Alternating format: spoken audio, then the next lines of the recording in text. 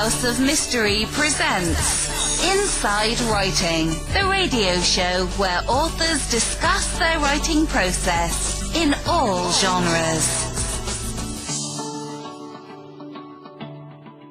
Now, today we are talking about a book called Survivors. It's the forgotten victims of murder and suspicious deaths. And it came out, it says here, on July 31st, 2019, so it's fairly fresh still. We've got the author on the line. His name is Dennis N. Griffin. Thank you for being here, Dennis. My pleasure, gentlemen. Thanks for having me on. So, Dennis, before we get into the book Survivor, you've got quite the history. Maybe tell the listeners kind of some of your background of what you've been doing. Yes, I retired after a 20-year career in investigations and law enforcement in New York State, and I retired in 1994, and I didn't know what to do with myself, actually. I was a poor golfer, so that didn't work out very well, and I decided I'd write the story of the last case I'd investigated for New York State. And I didn't intend to write any more books after that. It was a story I wanted to tell. And I wrote the book called The Morgue. It was published in 1996. And I've got to say it, I caught the bug. And I said, well, maybe there's a second book. So I started writing, I think it was 8 mystery thriller fictions, or the fact-based fictions. And then in 2005, I switched to nonfiction with police history and organized crime books primarily. Wow. When you say fact-based fiction, so you're kind of taking some of the true story or some of the characters, and then do you just kind of fill in the blanks, or how does that go? Yeah, what I've done is 3 of the books, the initial books, were based on investigations I had actually done and cases I had encountered. I fictionalized them, but I had all the information. Then I did a 3-book stories about a male and female Las Vegas Metropolitan Police Department homicide detectives. And at that time, I was working as a volunteer for Las Vegas Metro, so I had a lot of contacts. And I created some crimes, rapes and murders and so forth, and I ran them by some of the police officers just to make sure that I had my facts accurate on how different cases would come down, and so on and so forth. And I did those 3 books, and it worked out very well for me. It was a lot of fun writing. Unfortunately, that mystery thriller genre, very stiff competition, at least I found, very stiff competition, a lot of great writers, and so I was kind of treading water success-wise. I was holding my own, but I wasn't really going anywhere. So I was at a writers' conference in Florida in 2004, and during one of the breaks, I met up for coffee with one of the instructors, and we talked a bit, and I said, well, you probably won't be seeing me again because I think I'm going to have to find a new hobby. I said, I'm getting kind of frustrated. I don't seem to be able to break out of the pack. And she said, well, with your background, why don't you do police books and true crime? And she had happened, as it worked out, had written the story of the Indiana State Police. She had been a civilian employee there. So she sent me some information, and I approached Las Vegas Metro and asked about doing their history, and they agreed that they would support me and back me and cooperate with me. So I ended up doing a book called Policing Las Vegas, and that opened the door for my organized crime books. I ran into a lot of interesting characters and heard about a lot of interesting characters in the policing book, and that led me to Tony Spilatro. If anyone not familiar with him, if you've ever seen the movie Casino, he was Joe Pesci's character in that movie was based on Tony. and I got into all kinds of stuff. And I ended up doing my next book was titled "The Battle for Las Vegas: The Law versus the Mob," and it was about the Spilatro era in Vegas, the true story behind the movie Casino. And then everything seemed to explode from there, and I got a lot of interest in me and my writing through those books. Well, I find that really interesting. So when you got into the nonfiction here and you're writing with Spilato and people like that, what was that experience like? Like when you're with someone that's actually involved in these kind of I don't know what you call it, gangster sort of stuff or mob related things. What's it like, and how far can you go with your questions?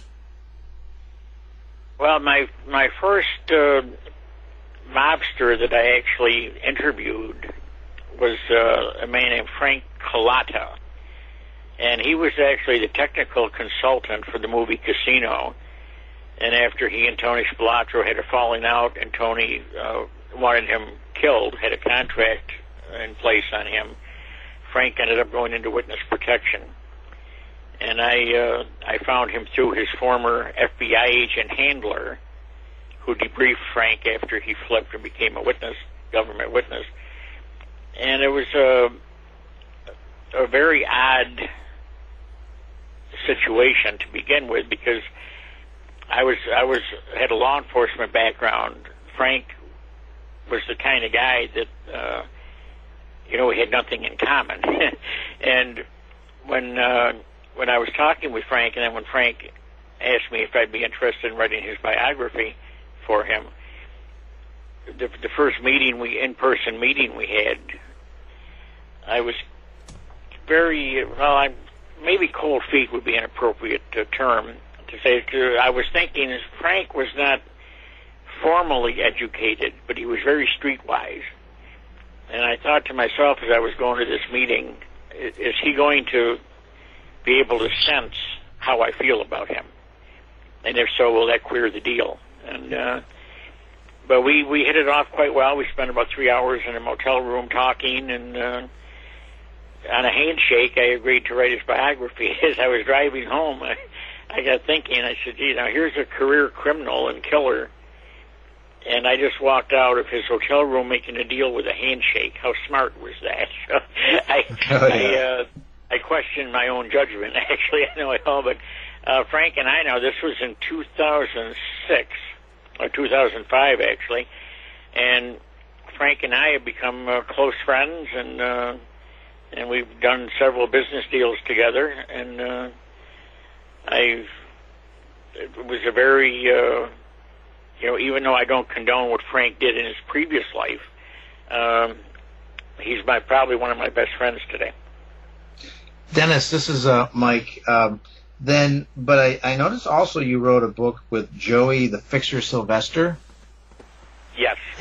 And is he related to the Las Vegas mob or the Chicago mob? No, Joe's a New York City guy. Oh, okay. And he was involved there. And I also wrote another book about a New York City mob associate named Andrew DiDonato, and he was a soldier for the Gambino family. So I've done not exclusively Chicago stuff. I've done some New York stuff as well. So how did you get a hold of Joe after talking to Frank? Did they know each other, or is that how you did it? No, they didn't know each other at all. What happened was that as I was promoting my books, then I started working with another lady, a female author, who asked me to help her on a true crime book. And the subject of that book was a girl who knew a New York mobster named Tony Napoli. And Tony's dad, Jimmy Napoli, had been one of the kingpins in gambling, illegal gambling in the United States. And this girl introduced me to Tony, and Tony asked, he knew I was helping her write a book, so he asked if I would be interested in doing a book on a friend of his, which I did, a New York person. And then he also asked me later if I would do Joe Silvestri's book. So Tony Napoli set up with 2 additional books, New York-based. So you're well connected now. Connected, I like that word. Yeah. Yeah. Well, that's crazy. I've met a lot of people. Well, does it ever worry you, or did it ever worry you, or that you might write something that upsets someone or put someone in the wrong mood? As a matter of fact, that did happen to me. Initially, when I was doing the Battle for Las Vegas book about the Tony Spilatro era in Vegas, I was trying to find... I had a lot of retired FBI agents and Metro cops that were cooperative, but I wasn't getting much from the other side. I wasn't getting much from the mob side, and that's where the retired FBI agent who has maintained contact with Frank set me up to meet Frank or to talk with Frank and then meet him. And I was also wanted to find out, since Tony Spilatro had been murdered, if I could talk to somebody who knew him well in addition to Frank. So I tried to track down Tony's widow, and I found her. Her name was Nancy Spilatro, and they had an adopted son named Vincent. And I had called Nancy. I was able to come up with a phone number for her, and I wanted to know if she'd agreed to an interview, if we could meet. And I was out that day doing some business, and I was on my way home, so I called my wife to see if she needed anything at the store or whatever, and I could tell by her voice something was not right. And I said, "What's the trouble?" And she said, "This guy named Vincent Spilatro called, and he's not happy." And I said, "Oops." Well, I said, "I'll call him when I get home." So I get home, and I called, and he was didn't know what I was up to. Why did I want to talk to his mother, and so forth. So we started off a little bit rocky, and but things smoothed out after a bit, and I was able to meet with Nancy, and she gave me a lot of good information for the book. So things worked out there. And I had another issue when I started. If you ever saw the movie Goodfellas, that's based on the life of Henry Hill, played by actor Ray Liotta, and Henry Hill and I started doing some promotional gigs together. I never wrote anything with him, but I knew of him, and then I got to meet him. And one particular venue that wanted Henry to be there to talk about New York mob stuff, and they wanted me to be there to talk about Chicago. So I posted various places on the internet, that I'd be doing this event, and I got a call from a wise guy from New York. And, of course, Henry Hill, had flipped and become a government witness. And he was not real popular with the wise guys. And this one guy threatened me that if I knew what was good for me, I would not be promoting Henry Hill.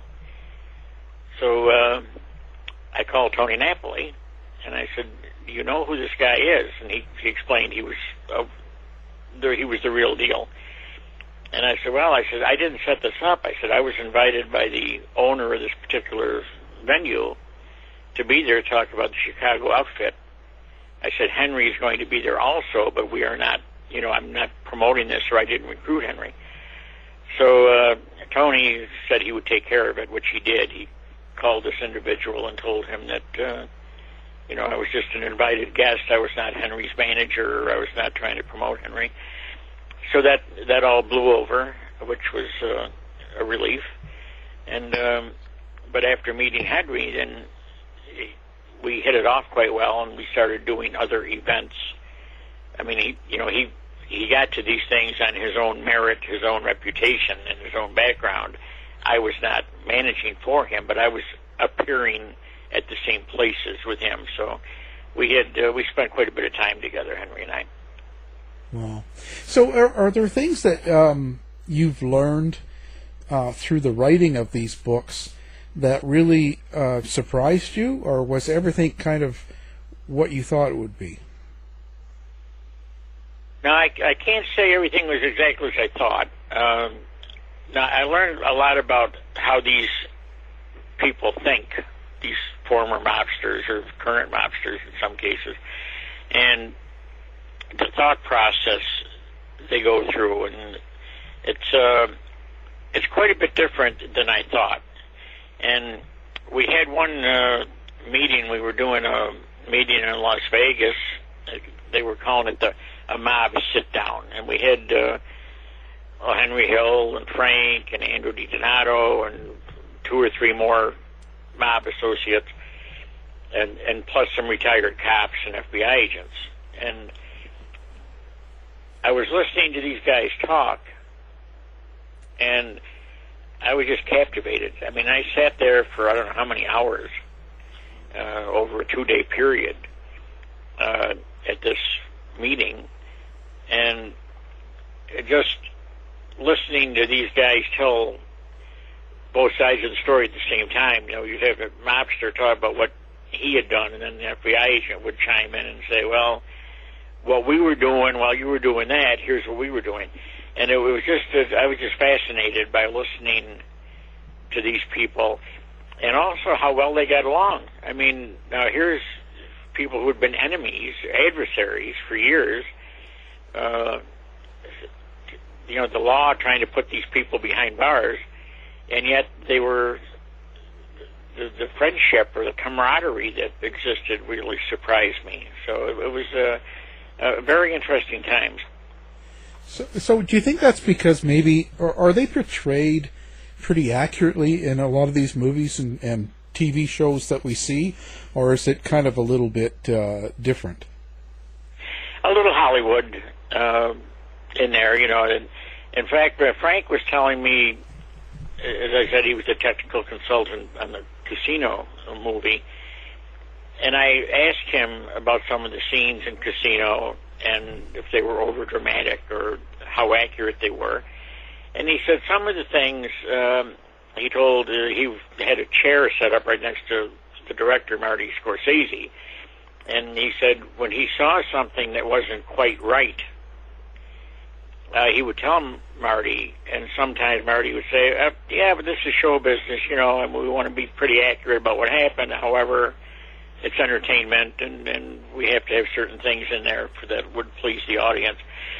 And in fact, Frank's one of the issues Frank had was the person they asked to be, had hired to be the hitman when they started having a bunch of potential witnesses bumped off.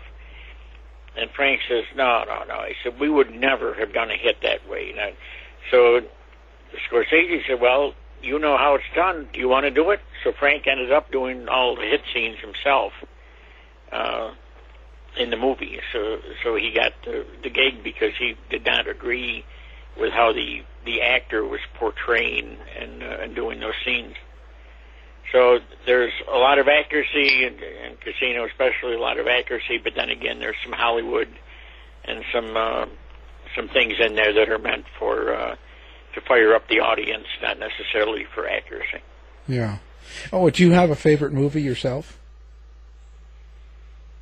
I like the original Godfather. Actually, Godfather 1 and 2. When it comes to crime movies, they were probably my favorites. And then right up there with them are Goodfellas and Casino. They're probably my top 4 favorite crime movies. What do you feel about The Sopranos?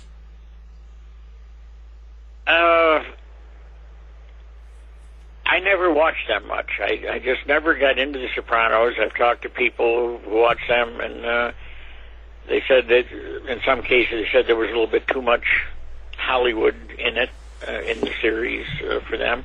But overall, everybody I talked to thought it was a great show. I just never got involved personally as far as watching it or became a fan of it.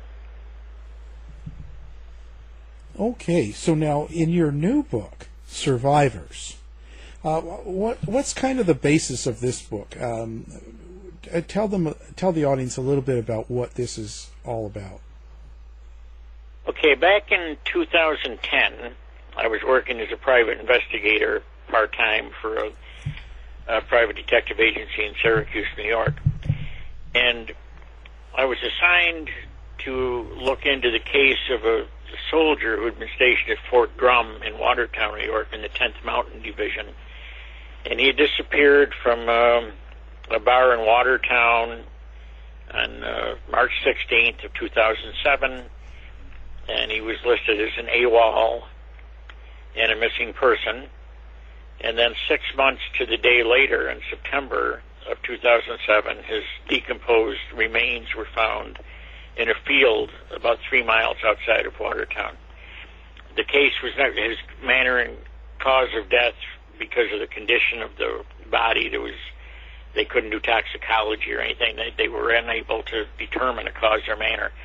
And the mother of the soldier was looking for help, excuse me, and trying to figure out what happened to her son. She was not satisfied with what the police and military CID had done.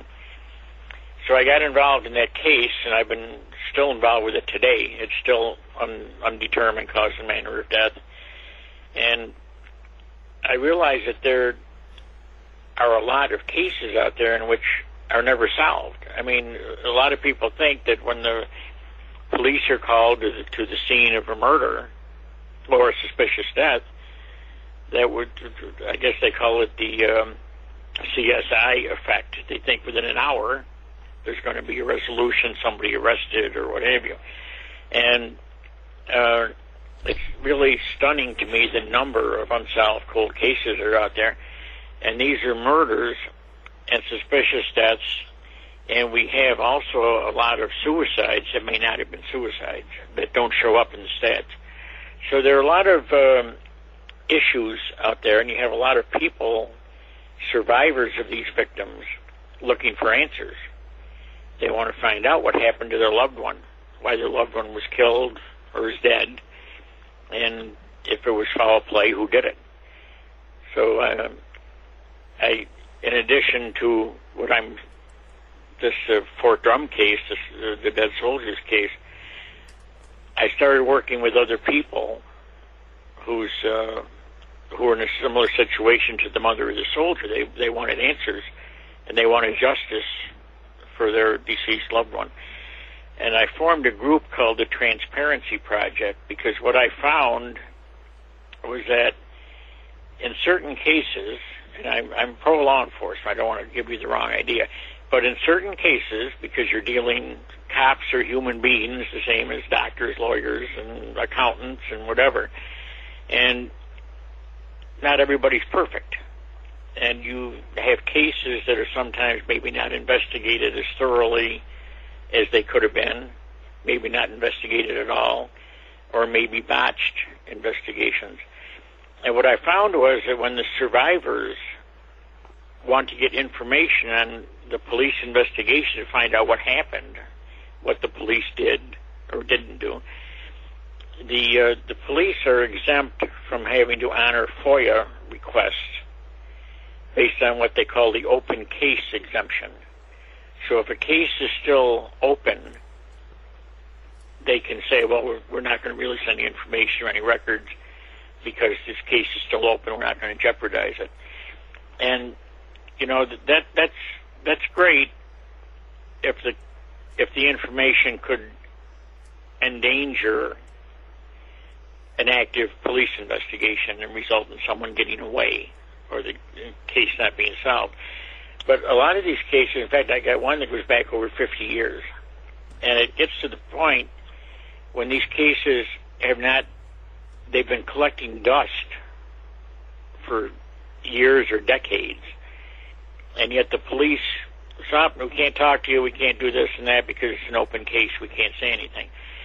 And the more I checked into it, I realized that there's no appeals process, so if a survivor issues or submits a Freedom of Information request for the records, and they're told, no, you can't see these, we can't release them because of the open case exemption,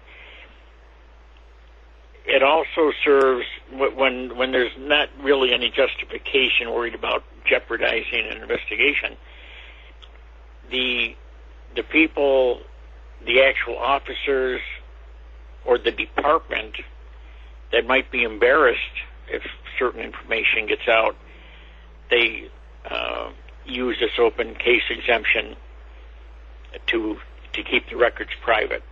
And there was no appeal process for that. If the survivor's request was denied, that was the end of the ballgame. So the Transparency Project, we're trying to get legislation enacted that would give the survivors a little leg up and try to even the playing field. So, Dennis, a question. I noticed that you actually were a private investigator for the Pinkertons. I was. And would this be like a case of cold cases that you as the private investigator are working on, or is this would be because of that open case situation? Even private investigators are can't do anything about it. Well, the open case exemption, that anybody who files a FOIA request can be denied based on the open case exemption. So what we have done as part of the Transparency Project, we have started a cold case review panel with retired law enforcement investigators, a retired coroner, and so forth. And we're doing pro bono case reviews. Now, these are not field investigations. We don't hop in a car and go out and interview people or that type of thing. It's up to the requesting party, the survivor, to obtain all this information, all the information they can about the case.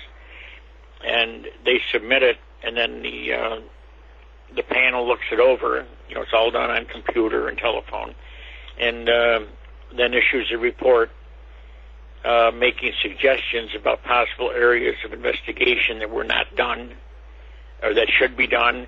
And we might say, look, everything in here looks like it was done the best that could have been done under, at the time. And there's really no additional investigation that we can see. So we try to give a fair and honest evaluation of the evidence. We do it all pro bono. There's no charge to anybody for it. And through that, we're meeting yet more and more people who are in this situation trying to find answers for these cold cases. And like I say, some go up to 50 plus years.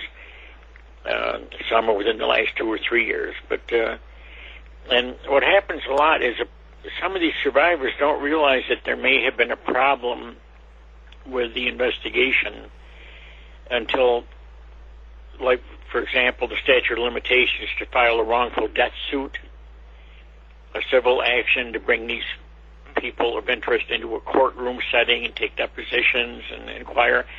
The statute of limitations is already run, so it's too late. By the time they realize, wait a minute, something's wrong here, I'm not satisfied the way the investigation was conducted, the option of a wrongful death suit, for example, is off the table. Because most states, it's a 2-year statute. So that's, another door is closed to them as far as trying to get answers. So then what you have with the survivors, you either have a situation where the case can continue, maybe possibly be solved, but it's either not for, let's say, justice, but more for closure, or for both, for a survivor?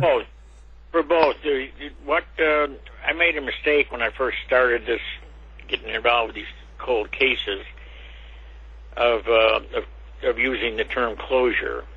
And I was informed one time by one mother, in no uncertain terms, that there will never be closure.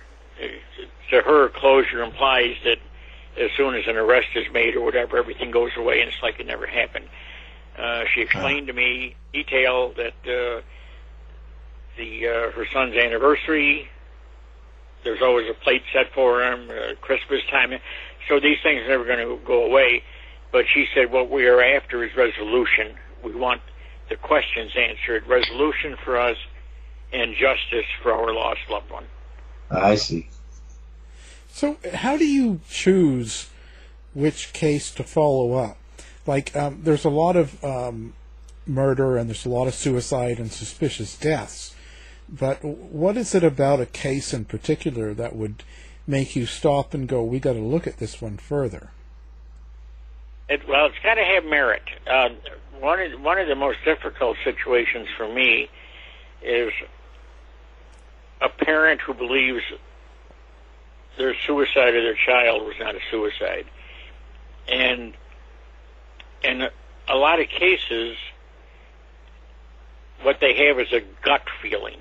They just don't think their son or daughter would ever have taken his or her own life. And we can't really do much with that. We need something more than that. We need some kind of evidence, some reason to believe that there may have been foul play involved, or someone may have promoted the suicide, encouraging the person to take their own life. And that's up to the requesting party, the survivor, to have that information. And it's very difficult to tell someone who believes wholeheartedly and very sincerely that their son or daughter did not take their own life, and you have to turn them down, saying there's just nothing here for us to look at. We're not saying that you're not right, but there just isn't anything we can go on. There's nothing to support the idea that this was not a suicide.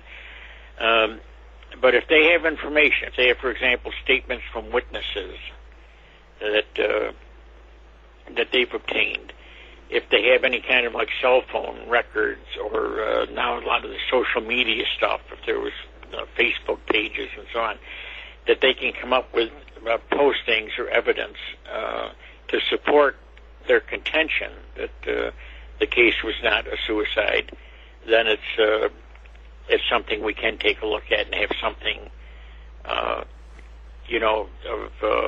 to help support the theory that there may have been foul play involved.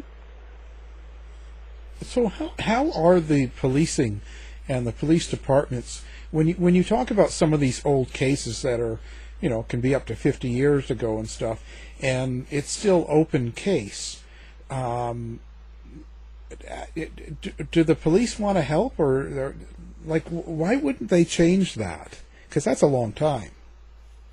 It is, and I'm going to give you two answers here, or two parts of the answer.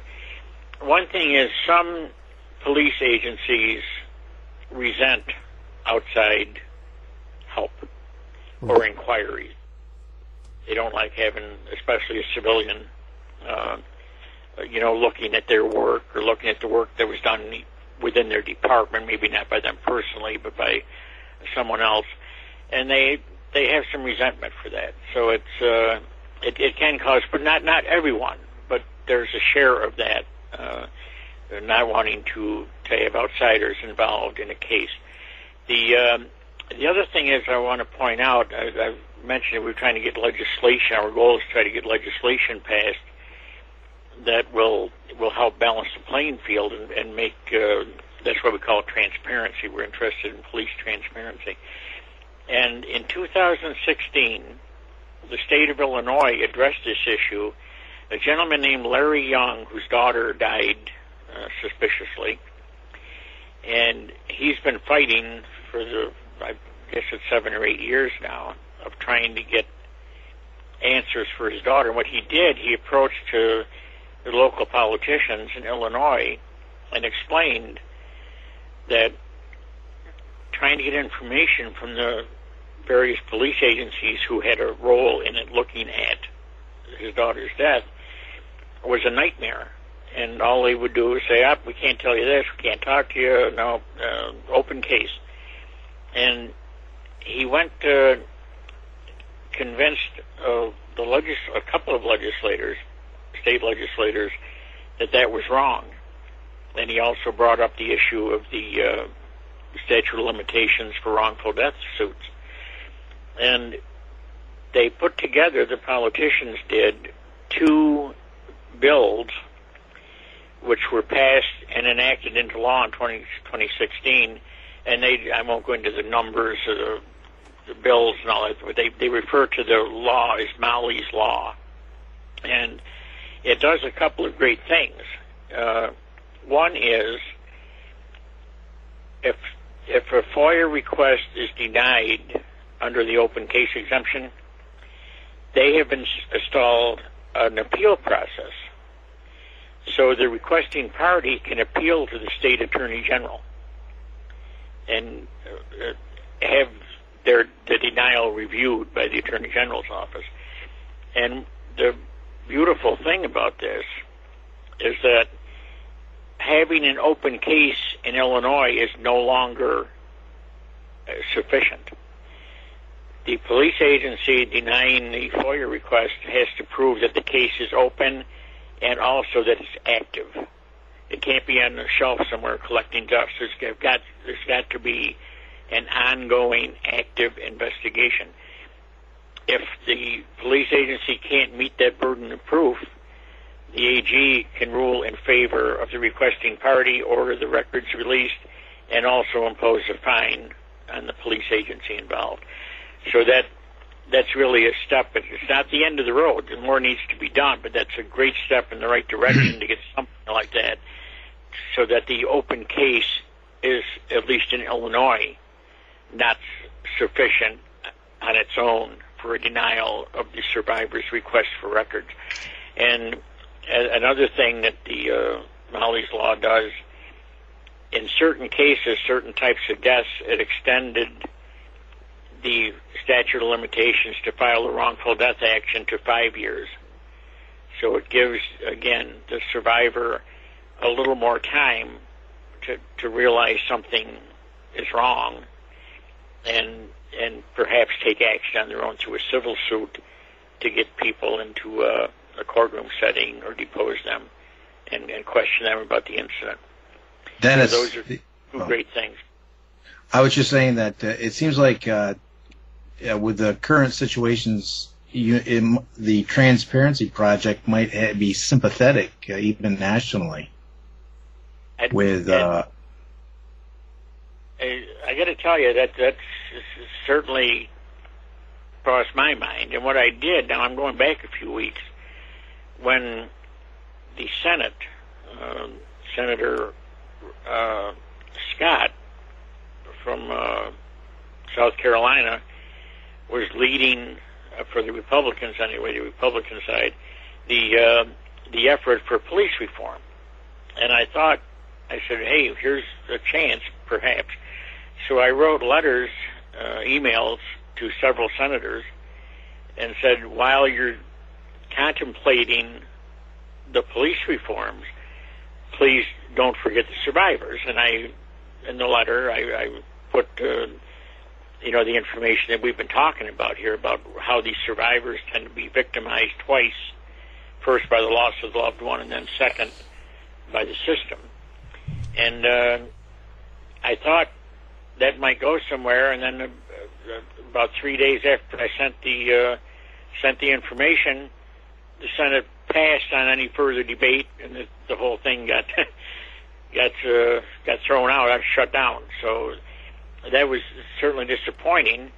However, yesterday I sent a similar letter to Attorney General Barr, a federal Attorney General, and that went out yesterday. So hopefully I might get some type of interest or response, because they are, on a federal level, aside from the Senate and House, the Department of Justice is looking at police reforms as well. So I've got my fingers crossed that maybe Mr. Barr will actually read this, or a staff member read it and give it a good look. Well, and also maybe who knows what will happen with the November elections, but if things do change, then you might even want to try that again, because I'm sure that there's a different way they're sympathetic. I've got my plan B ready. Actually, there you are. Now it's a plan C or D, I guess, but I've got some options I'm keeping track of. So let me just go back for a second. I don't think I explained this. What I did with the Survivor's book, which is a project of the Transparency Project, I didn't write the book myself. What I wanted to do is I wanted to give the survivors a chance to tell their stories in their own words. So the people who were interested in getting their stories out there, what they did, I did little minor editing just to make sure that their story was understandable and that a reader could follow it and it made sense. But other than that, the stories appear in their own words, and I also got 4 civilian cold case investigators to put their input into the book as well. So the book as both civilian cold case investigators telling their stories, and then it's got the actual survivors who lost loved ones to murder, suspicious death, telling their stories and what happened to them. So it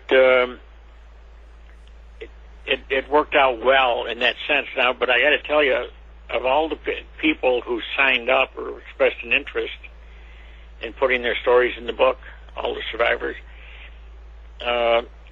almost 50% of them dropped out, because what happened was, when it came time to write the story, they couldn't do it.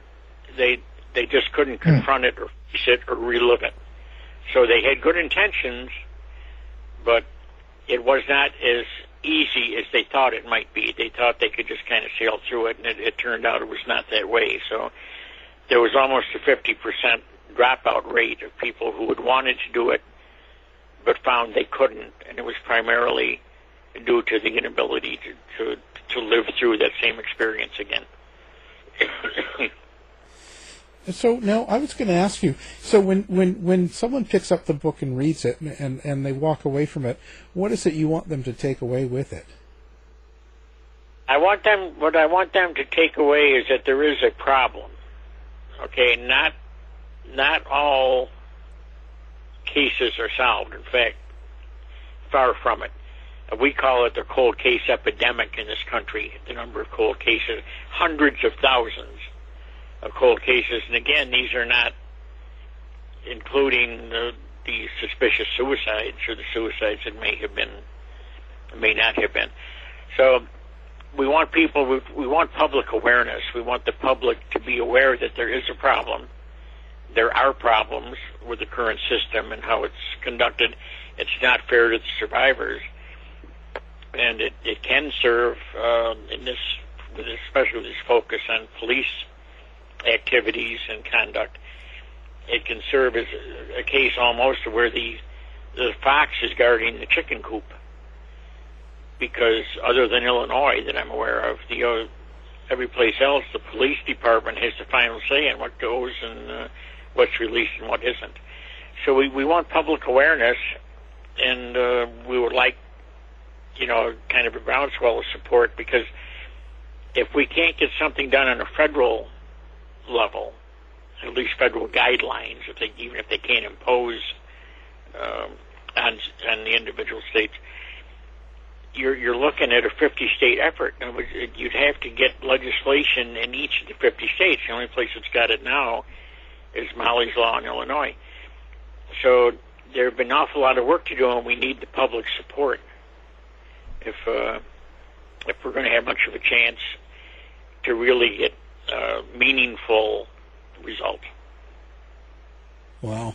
So now, do you have a website that people can come find you and find out about your books? Yes, it's Dennis N. Griffin .biz. Dennis N. Griffin .biz. And we also have a Transparency Project website, and that's the name of it, transparencyproject.com. Actually, it's Transparency Projects, it's plural, transparencyprojects.com, and we keep, we have information on there, information on how to get the case submitted to the cold case review panel, and we have, I do a podcast, two of them actually, one called Crime Wire and the other one called the Transparency Project Radio Show, and we interview the survivors, and we've got links to those podcasts up if people want to check them out. We've got a resources page where survivors can get assistance, victim advocacy groups, all stuff that's done pro bono, so there's no money involved here. and that for anybody interested in those things, and we're getting more and more people inquiring about the cold case reviews and so forth because of the website, and we also have a Facebook page for the Transparency Private. That's a closed group. You have to apply for membership. Okay, so people can go to that website if they're looking for help and or have questions about the whole project. Absolutely. Wow, fantastic. So what's next for you? Well, I'm back to my manuscript I just finished, a couple of weeks ago, is back to Las Vegas and the mob. And I had written, I think, 4 or 5 books about that era in Las Vegas. And I really thought I knew everything there was to know about it. I knew the players, I knew what went down, I knew how they got caught, I thought. And then Frank Collada does tours, private tours in Vegas, where he takes people around to the places that were in the movie and, the actual locations, and talks about that. And he called me one day and he says, guess who was on my tour last night? And I said, who? And he said, David Bowman. I said, well, you got me. I said, who's David Bowman? He said, well, he's the guy that actually worked as a secret informant for the government and infiltrated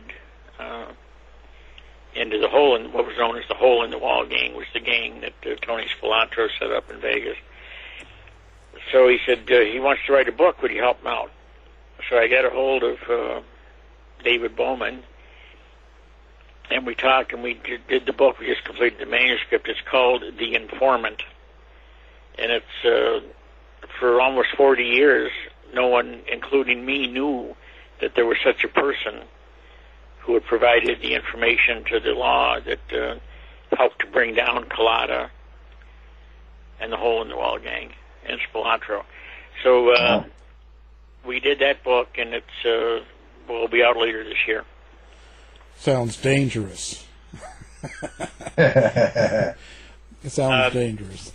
Bowman told me, he said, he says, when I was doing this, he said back in those days, 70s and early 80s, he said Vegas was known as kind of a cowboy wild town, and law enforcement, they said the only difference between them, a lot of them and the mobsters, were that the lawmen had a badge. And he said one of his concerns was that he would end up going for a ride out in the desert, a one-way ride, and not necessarily with a mobster. He said he was just as concerned that a cop might take him out in the desert as well as a mob guy. So he had quite an experience, boy, with what he was doing. Sounds like it. Quite a lifestyle, I am sure. Yes. How is your writing and everything going with all this COVID and protests and all the unrest? Does it affect you in your writing? Not very much, because with the internet and telephone and so forth, I'm able to keep up with most of what I want to do. And the thing is, now I've gotten a couple of programs. I'm low tech, by the way, as far as computers go. I can function, but I'm not great at it. But I've gotten on some of these teleconferencing programs, WebEx and Zoom and so forth. And between all these different avenues, I'm able to get the work done and the research done. Yeah. Oh, yeah. Yeah. It can still be done. All that. So what happened to Jimmy Hoffa? Well, funny you should ask, but I was contacted about 3 years ago, and unfortunately, I understand the gentleman I was talking with passed away since, but he was a driver for Hoffa temporarily, and he swears up and down that Hoffa is in the foundation of a parking garage for a big mall in Detroit, and that he was there when Hoffa's body was dumped. Now, I didn't independently verify this. I do know that he was actually a driver for Hoffa, and it was quite a story. And he said that he went to the feds, and they said there was nothing they could do. They'd have to tear the whole mall down or something to be able to get down into this underneath the parking garage, and because the whole building's supported on beams and columns that come up from the basement. So if that's true or not, I don't know. But it was interesting to talk to him. I got to say that. Yeah, it's one of those mysteries we'll probably never know. But yes, exactly. Yeah, it's quite the lifestyle. Well, it's been certainly interesting, and we've really enjoyed having you on the show. We're going to have your website up. We'll have your book up. And the book we're talking about is Survivors, and it's the Forgotten Victims of Murder and Suspicious Deaths. And our guest has been the author, Dennis Griffin. Thank you for being here. Thank you. You've been listening to the House of Mystery radio show.